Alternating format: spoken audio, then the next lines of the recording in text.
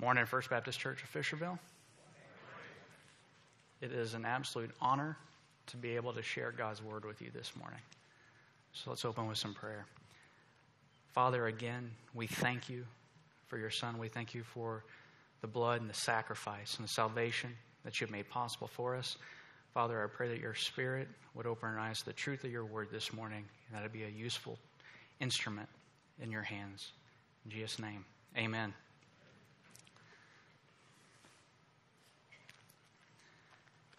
I spent a large portion of my childhood along the Gulf Coast of southern Texas. And living along the coast can be both a blessing and at times it can also be a curse. Living along the coast is a blessing because as a child you get to do all those things that children typically love to do.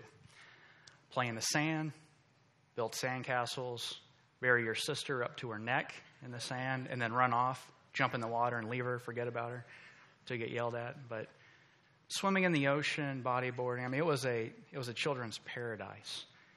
That same beach, though, at times could also be a curse.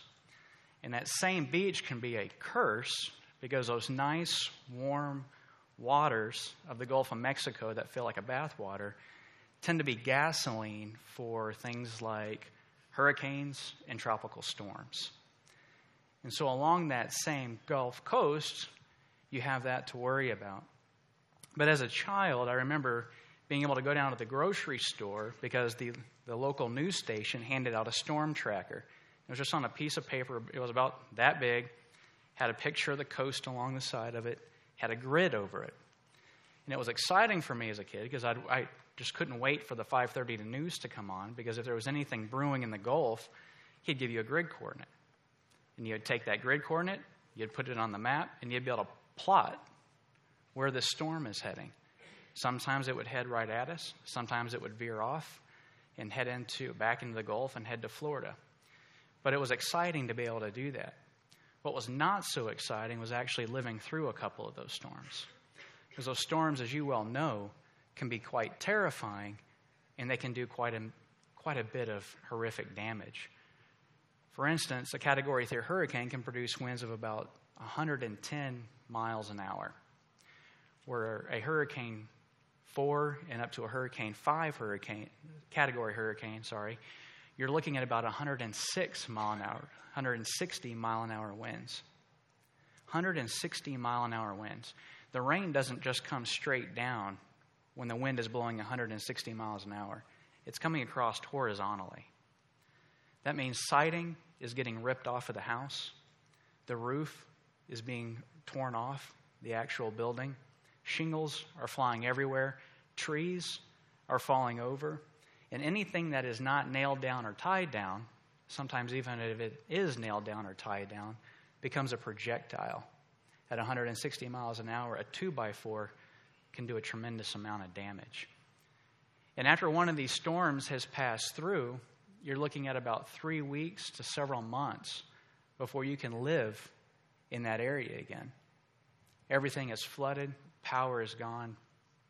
There's not a whole lot left to stay for until they get it cleaned up. And what amazes me is as those storms are heading towards the coast, those winds just start picking up speed. Little by little, you feel like you're being totally encompassed and you're being totally overwhelmed by what is going on around you. That wind gets stronger. The rain comes down harder. The siding is getting ripped off. The windows feel like they're about to shatter. And it feels like the whole house is about to get ripped away from right around you. And just like those storms, these hurricanes and tropical storms that hit the coast, we also have hurricanes and tropical storms that enter our lives, don't we? And these storms come in many different shapes. They come in many different strengths. And these storms come in many different sizes. And in the midst of these storms, we feel like everything is about to fall apart around us. It feels like our total world is about to come just crashing down on us. Like we're holding on to what's around us to keep it from flying out. to keep it to just disintegrating. And these storms look like many different things. These storms can take the shape of a health crisis. These storms can take the shape of a financial situation. These storms can take the shape of maybe an issue at work. Maybe just like that storm tracker, we see the storm on the horizon. Maybe we're about to lose our job. Or maybe the storm takes the shape of division in a relationship, a torn relationship that we're struggling to hang on to. These storms take many different shapes or sizes, but the question that we have to ask ourselves, the question we need to ask, what do we do in the midst of those storms? Because in the midst of our hurricane is what is called the eye of the storm. And right around that storm is the most destructive, right around that eye, called the eye wall. It's where the highest winds and the most damage is done. But what's amazing is that storm is giving it all it has.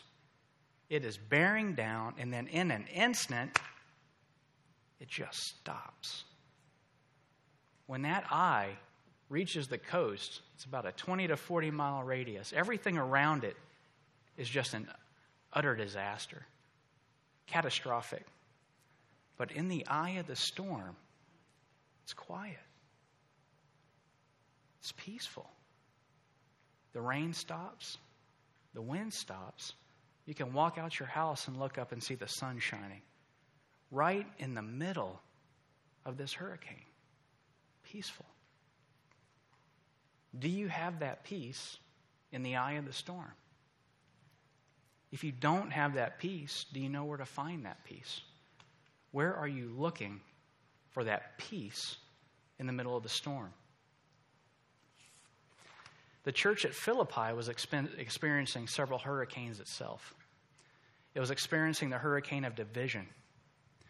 2 godly women in the church who had served side by side with Paul in gospel ministry were experiencing conflict. And that conflict was beginning to reveal itself within the rest of the congregation. Church at Philippi was also experiencing the hurricane of persecution. First century AD persecution is a whole lot different than the persecution we experience in the United States. It was a dangerous time to be a believer. If you weren't going to jail, you ran the risk of losing everything you own, including your life. So this is a tremendous, tremendous storms bearing down on the church at Philippi. And what does Paul do? Paul points them to a promise in the passage that we're looking at this morning. Let's look at Philippians 4, starting in verse 4.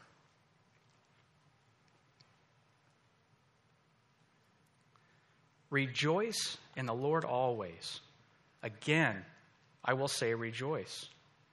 Let your reasonableness be known to everyone. The Lord is at hand.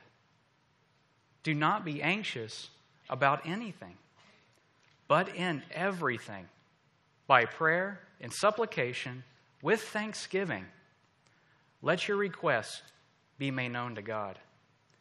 And the peace of God, which surpasses all understanding, will guard your hearts and your minds in Christ Jesus. Listen to that one more time. Verse 7, that beautiful promise. And the peace of God, which surpasses all understanding, will guard your hearts and your minds in Christ Jesus. Paul gives them a beautiful promise of peace in the midst of these storms, doesn't he? Beautiful promise of peace. He also tells them how to get there. And the first thing he tells them is that we find our peace through rejoicing in the Lord. Again, we find our peace through rejoicing in the Lord. And notice what Paul does not do here. Paul has grounded this reason for rejoicing in a very specific way. He is not just giving a general, abstract command to go out and rejoice in anything that we think might bring us happiness, anything that we think might bring us peace, anything that we think might bring us joy. He doesn't do that. In our sinful natures, we have a default, don't we? In our sinful states, we have a default mode. And our default is to put on glasses. We put on blinders, right? And we're only able to see what is immediately right in front of us. And we forget about everything else going on around us. We begin to look for our reason for rejoicing in the created order rather than from the Creator. We begin to look for our reason for rejoicing in the horizontal rather than the vertical. And notice, Paul does not tell us to look to the horizontal for our reason for rejoicing. Why is that? Why does he not do that? Because Paul understands that these things in the created order tend to be idols for us. And Paul understands that idols make horrible saviors. And Paul understands that everything in this world is temporary. Everything in this world is fleeting. Everything in this world has the potential to fail us, to let us down, to disappear on us. And if we are grounding our reason for rejoicing, if we ground our reason for hope, if we are looking for our peace in the fleeting, what happens? What happens tomorrow when that storm comes? What happens tomorrow when those 160-mile-an-hour winds wreak havoc on our lives? Where do we find our peace? And just like the storms that take different shapes and sizes, we look for our reason for rejoicing, and those reasons come in different shapes and sizes, don't they? When we look to the created order. Maybe we look to a very specific relationship for our peace. As long as this relationship is good, I'm at peace. As long as we're not fighting or there's no issues, I can have peace. As long as my financial situation stays secure, I can have peace. As long as my health stays in good tip-top shape, I can have peace. Right? As long as everything is going okay, I can have that peace that I'm looking for. But Paul doesn't do that. Because Paul knows that these things are fleeting and they're going to let us down. Instead, Paul doesn't point us to the created order. Paul points us back to the Creator himself. Paul grounds this reason for rejoicing. He grounds our reason for hope in a person. Not just any person. He grounds this reason for rejoicing in Jesus Christ himself. Because it is God who is the only consistent, unfading, never changing, unwavering reason to rejoice. Everything else is on unsolid ground. It is like building on the beach a house made of twigs. It works for a time, right? It keeps the sun off our heads. As long as the weather is good, we're okay. We can stay in that house forever. But the problem is, as soon as that storm comes up, as soon as that 160-mile-an-hour wind hits that grass hut on the beach, it is gone. Instead, we need to be looking to the solid foundation, just like we sang a few minutes ago. Solid foundation of Jesus Christ. And we can rejoice in Christ because, one, He has saved us. Amen? He has saved us. And not only has He saved us, He has given us a hope of a future inheritance. And Paul knew that the church at Philippi could rejoice in the Lord. In chapter 1, verse 1, he says this, Paul and Timothy, servants of Christ Jesus, to all the saints who are at Philippi, with the overseers and deacons. He calls them saints. Why does he call them saints? Paul identifies them as saints because those in this church have recognized where they stood before a holy God. Church at Philippi recognized their sinful state, recognized they sinned against a holy God.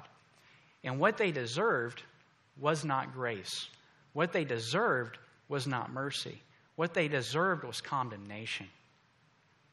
But that's not what happened. They repented of their sins out of a godly sorrow. They put their faith in Christ and they were saved. That is a reason to rejoice. And that was the reason for the church at Philippi to rejoice. They were able to rejoice in their salvation. And the same goes for us. If you in this room this morning are a believer, if you have placed your faith in Jesus Christ, if you have recognized your sin before a holy God, if you have repented of those sins and turned to Christ, you have that same reason to rejoice. Never-ending, unfading, unchanging reason to rejoice. So not only do we have a reason to rejoice because we have been saved, we also have a reason to rejoice because we have a future inheritance waiting for us. We have a future inheritance waiting for us in glory. Amen? And Paul reminds the Philippians of this in Philippians chapter 3, beginning in verse 20. But our citizenship is in heaven, and from it we await a Savior, the Lord Jesus Christ, who will transform our lowly body to be like His glorious body by the power that enables Him even to subject all things to Himself. Our citizenship is not in this world, and our citizenship is not of this world. Our citizenship waits for us in heaven through the blood and the work of Jesus Christ, our reason to rejoice. And over in 1 Peter, Pastor Brian has recently covered this in our study there. Just want to refresh our memory on this because Peter also understood this like Paul. And in chapter 1, beginning in verse 3, "Blessed be the God and Father of our Lord Jesus Christ. According to His great mercy, He has caused us to be born again to a living hope." Now notice this next part. Through the resurrection of Jesus Christ from the dead. Not through the things of this world. Not through that relationship that we care so much about. That relationship we care deeply about. Not through how good we are at our jobs. Not through our financial stability. Not through our health.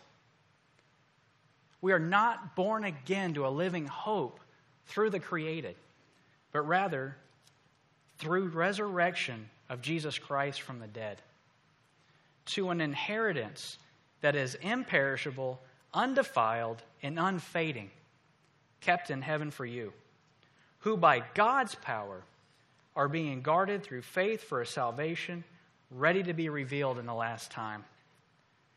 In this you rejoice. You rejoice. Though now for a little while, if necessary, you have been grieved by various trials. The storms are going to come. The storms are going to bear down on us. And it is not going to be easy. This does not tell us that the storms and these trials are going to get easier. But it does tell us that in the midst of these storms, in the midst of these trials, we have a consistent reason to rejoice. And David was a beautiful example of this. And he gives us many examples throughout the Psalms. But one in particular that hit me as I was preparing for this sermon this week was Psalm 13. In Psalm 13, David is going through a Category 5 hurricane. It is bad. It is overwhelming. He is crying out to God. He is pointing his prayers, his supplications, his concerns where they rightfully belong, at the foot of the Savior. But it is difficult. He's at one point he says, "O Lord, light up my eyes, lest I sleep the sleep of death." It's a very difficult situation. But how does David respond? How does he respond in the midst of this hurricane? Verse 5. "But I have trusted in your steadfast love." That steadfast love there is God's covenantal love. That is his covenant promises. "My heart shall rejoice in your salvation." My heart shall rejoice in your salvation. "And I will sing to the Lord." Why? This is amazing to me. In the midst of this Category 5 hurricane, in the midst of this storm, he's able to say, "He has dealt bountifully with me." Absolutely amazing. In the midst of the storm, because of the salvation that he has in Christ, because of the future hope that he has, because he is resting and trusting in God's character. God cannot lie. God is unchanging, which means his promises are unchanging. His promises are secure.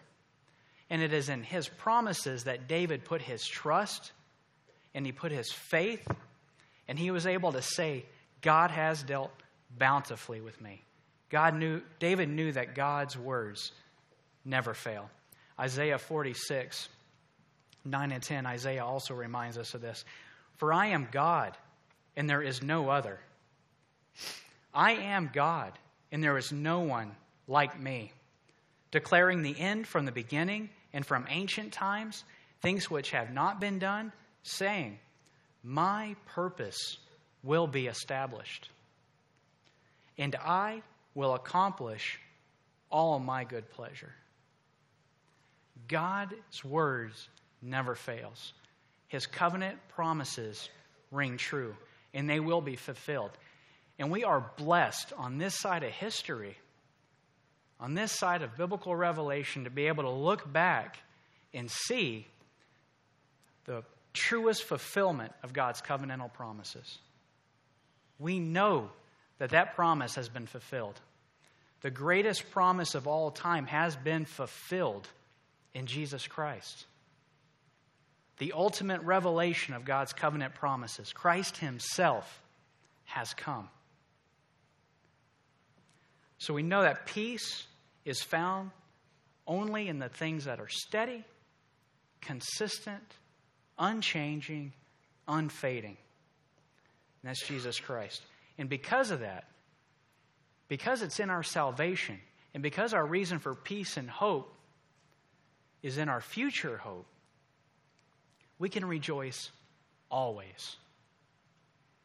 We can rejoice always. Whether we're standing on that beach, like me in my childhood, playing in the sand, clear blue skies, the water is nice and warm, everything just seems to be going right, we have a reason for rejoice in our salvation, not in the circumstances.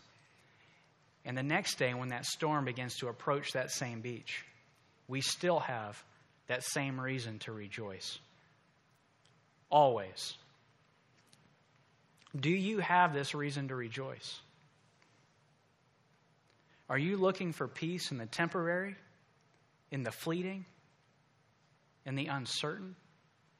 Or are you resting in God's covenantal promises? Look with me at this next verse.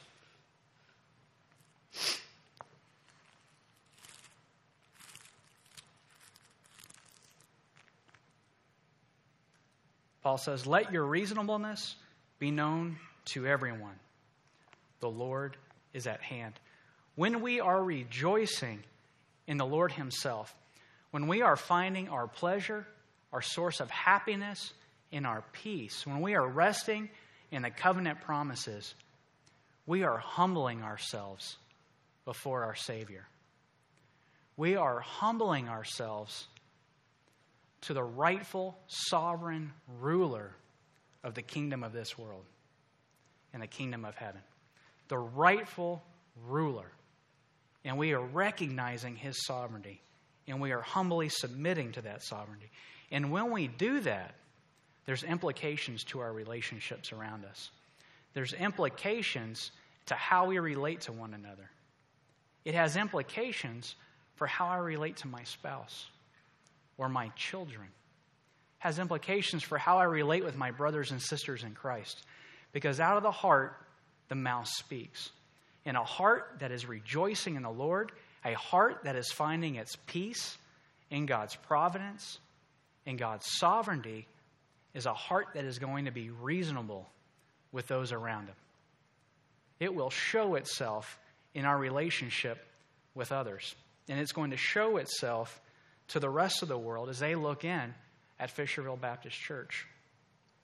Paul used the word reasonable. It can also be translated mild or gentle. In fact, in 1 Timothy 3, Paul uses gentle when he's discussing the qualifications for elder, and it's a word we're probably more common with.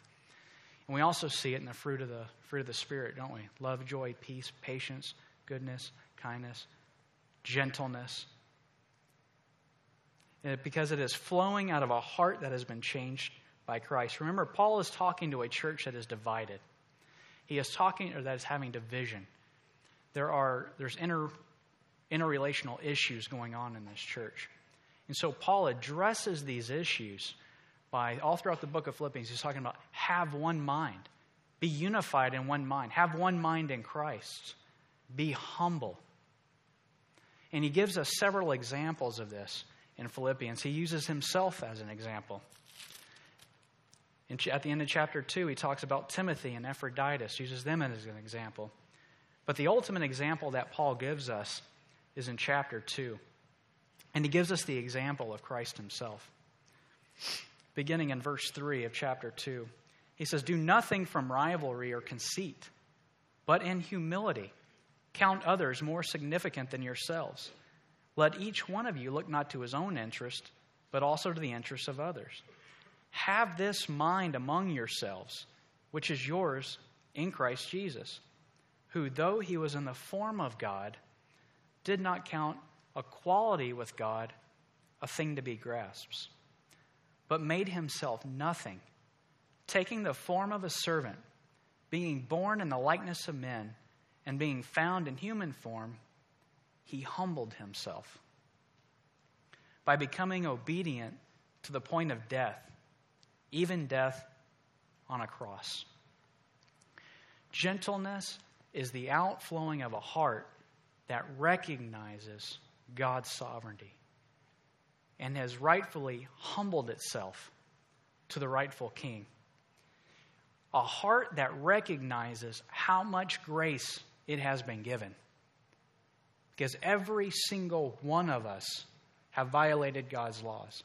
Every single one of us deserve condemnation. We deserve an eternity separated from Christ. But it was through the grace of God that we have an advocate in Jesus Christ. And a heart that has received much grace is going to give much grace.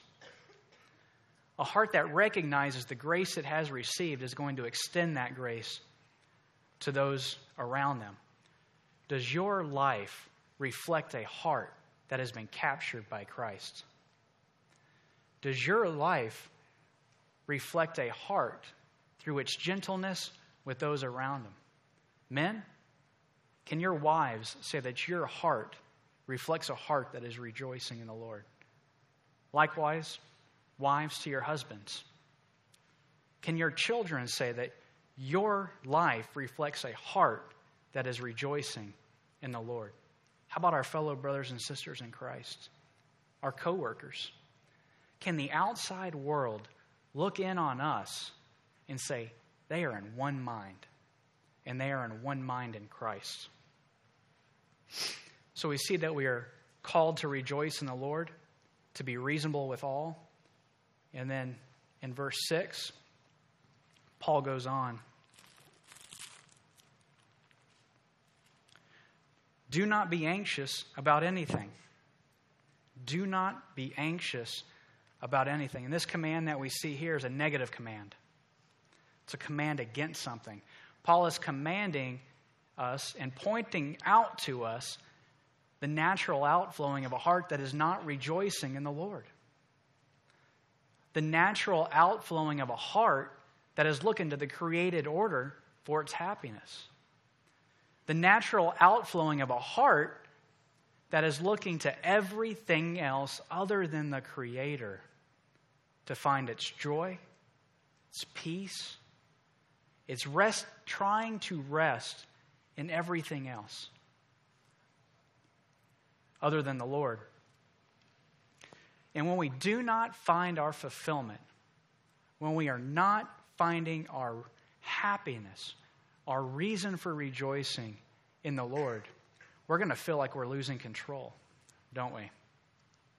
We oftentimes feel like we're losing. I know I do at times. Feel like I'm losing control. When I'm in that straw house that I've built on the beach and there's a storm approaching and I'm grabbing on to every twig, stick in my little hut that I can grab onto because I know it's going to be bad. So I'm holding on with dear life, trying to hold my hut together on the beach. And I typically fail. And I typically fail miserably to hold that beach together. And when I'm sitting there holding on to it in the storm and it's shaking and pieces of it are flying off, I'm getting anxious. I'm getting anxious because there's something near and dear to me I'm about to lose. I'm holding on to my hut and it's almost gone. And that produces anxiety in our hearts. It produces fear. It produces depression. It produces a lot of negative fruit out of us, doesn't it? When we're about to lose something that we hold near and dear. But the anxiety isn't the heart of the problem. The anxiety is a symptom of a greater heart issue. When I'm driving down the road and my check engine light goes off, I know I got to pull off, find a mechanic, and figure out what's going on, or I'm going to get stranded. When we start sensing those negative fruits, our warning lights are going off telling us that we've got a heart problem. And we need to stop and we need to check it against the Word of God for a proper diagnosis of what's going on. And the greater symptom with anxiety, the greater heart issue, is that we have a heart and mind not resting in the Lord, and that is no longer trusting in God's sovereignty. It is no longer trusting in God's covenantal promises. And as Brian has said a couple of times, you've got promise amnesia. You have forgotten the covenantal promises of God. Christ himself points this out in Matthew 6, beginning in verse 30. He says, "O you of little faith, therefore do not be anxious, saying, what shall we eat? What shall we drink? What shall we wear? For the Gentiles seek after all these things, and your heavenly Father knows that you need them all. But seek ye first the kingdom of God and his righteousness, and all these things will be added to you. O you of little faith." I know in those times when I've been hanging on to those sticks on the beach, I have little faith at that moment. Because my faith is in my ability to hold it together, rather than trusting in God's sovereignty and rather resting in God's covenantal promises. Oswald Chambers writes this about anxiety: "Worrying always results in sin. When we tend to think that a little anxiety and worry are simply an indication of how wise we really are. Yet, it is actually a much better indication of just how wicked we are. Fretting rises from our determination to have our own way. Our Lord never worried, was never anxious, because his purpose was to accomplish his own plans, was not to accomplish his own plans, but to fulfill God's plans. Fretting is wickedness for a child of God." I know in those times in my own life when I am just overwhelmed with anxiety, with fear, with fret, I have lost sight of God's covenantal promises. I have lost sight of His character, and I am no longer placing my trust in Him. How about you? Have you lost sight of God's promises? Have you lost sight of His character? Have you lost sight of who God is? It is easy to do. And Paul, luckily, does not leave us hanging. Right? He gives us the answer to the anxiety. He gives us the answer to the fretting. He gives us the answer to these things. And in typical fashion, he does a put off and a put on. He tells us what to avoid and tells us what to do rather instead. And he tells us in this instance, do not be anxious about anything, but in everything, by prayer and supplication with thanksgiving, let your requests be made known to God. But in everything. The answer to our anxiety in that second step on the path to peace is that we find our peace through prayer to the Lord. We find our peace through prayer to the Lord. The answer to our anxiety is prayer. But in everything. Paul is commanding us here to bring our worries, bring our burdens, bring everything to the one who actually has the authority and the ability to change it, to work with us, to change our hearts in the midst of it. Jesus Christ. In 1 Thessalonians 5:16 through 18, Paul reminds us again, rejoice always, pray without ceasing, give thanks in all circumstances, for this is the will of God in Christ Jesus for you. In everything, from the time we wake up in the morning to the time we go back in bed, our lives should be a life of prayer. A life of prayer.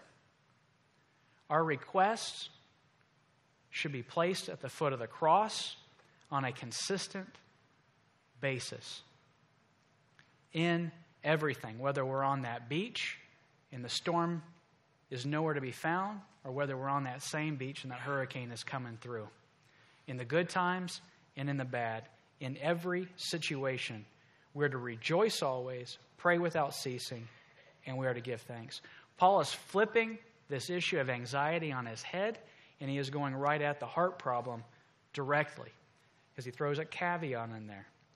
We are to pray with supplication. Look at this. With thanksgiving. With thanksgiving. We are to approach the throne of grace out of a heart that is rejoicing in the Lord. Out of a heart that is rejoicing in our salvation. A heart that is rejoicing in our future hope. A heart that is rejoicing in everything that He has done for us, because He has dealt bountifully with us. And some might be asking, well, why do I need to pray? Why do I need to pray if God is all-knowing? God already knows what's going on in my situation, right? God already knows these things. So why do I need to pray? It's a great question. You're exactly right. God is omnipotent. God is all-powerful. He is omniscient. He is all-knowing. He is all-sovereign and full providential control of everything that goes on around us. He knew that you would be in the midst of this storm before He even created you. Nothing takes God by surprise. So we don't pray to let God inform God for the first time of what's going on in our lives. We pray because it is a refocusing and it's a recentering of our own hearts. The act of prayer is an act of faith. It is an act of putting our trust in who we know rightfully controls the situation. It is an act of faith. In the 16th century, there was a guy named Copernicus. You might be familiar with him. And up until that point, the scientific community was convinced that the earth was at the center of the universe, right? Earth was at the center, everything else revolved around the earth. But Copernicus did a bunch of scientific mathematic calculations, did a bunch of research, and he came to the conclusion that the scientific community was just wrong and had been wrong, just like they were when they said the world was flat, right? And so through a series of papers, Copernicus releases his findings, and it became known as the Copernican Revolution, because this was earth-shattering for the scientific community. It was a complete paradigm shift in what was known at the time. Complete paradigm shift. And when we are in the midst of the storm, we're holding on to those twigs on the beach, and we are anxious and we are fretting, we need a paradigm shift. We need a complete shift in our model, because our model is broke. We are not at the center of our universe. That position belongs to one person and one person only. And the act of prayer is a constant, continuous paradigm shift in our hearts. It is a constant refocusing us back on the one true Lord and Savior, Jesus Christ, the one who is actually in control of the world around us. And we are to pray in everything. We are to pray without ceasing. We are to pray at all times, because we constantly need to be reminded. We constantly need to refocus our hearts. That is why we need the Word of God. That is why we need the church. That is why we need the regular preaching of the Word. We need to be refocused on God. By bringing our burdens and our cares where they rightfully belong. By rejoicing in our salvation, by rejoicing in our future hope, we experience this paradigm shift. And we realize the promised peace. Let's look again at verse 7. And the peace of God, which surpasses all understanding, will guard your hearts and your minds in Christ Jesus. Notice that this peace that's promised, this beautiful promise of peace, it is not based on the changing circumstances, on the changing tide of our situations. It is not based on a situation getting better. Scripture does not promise us that that situation might change.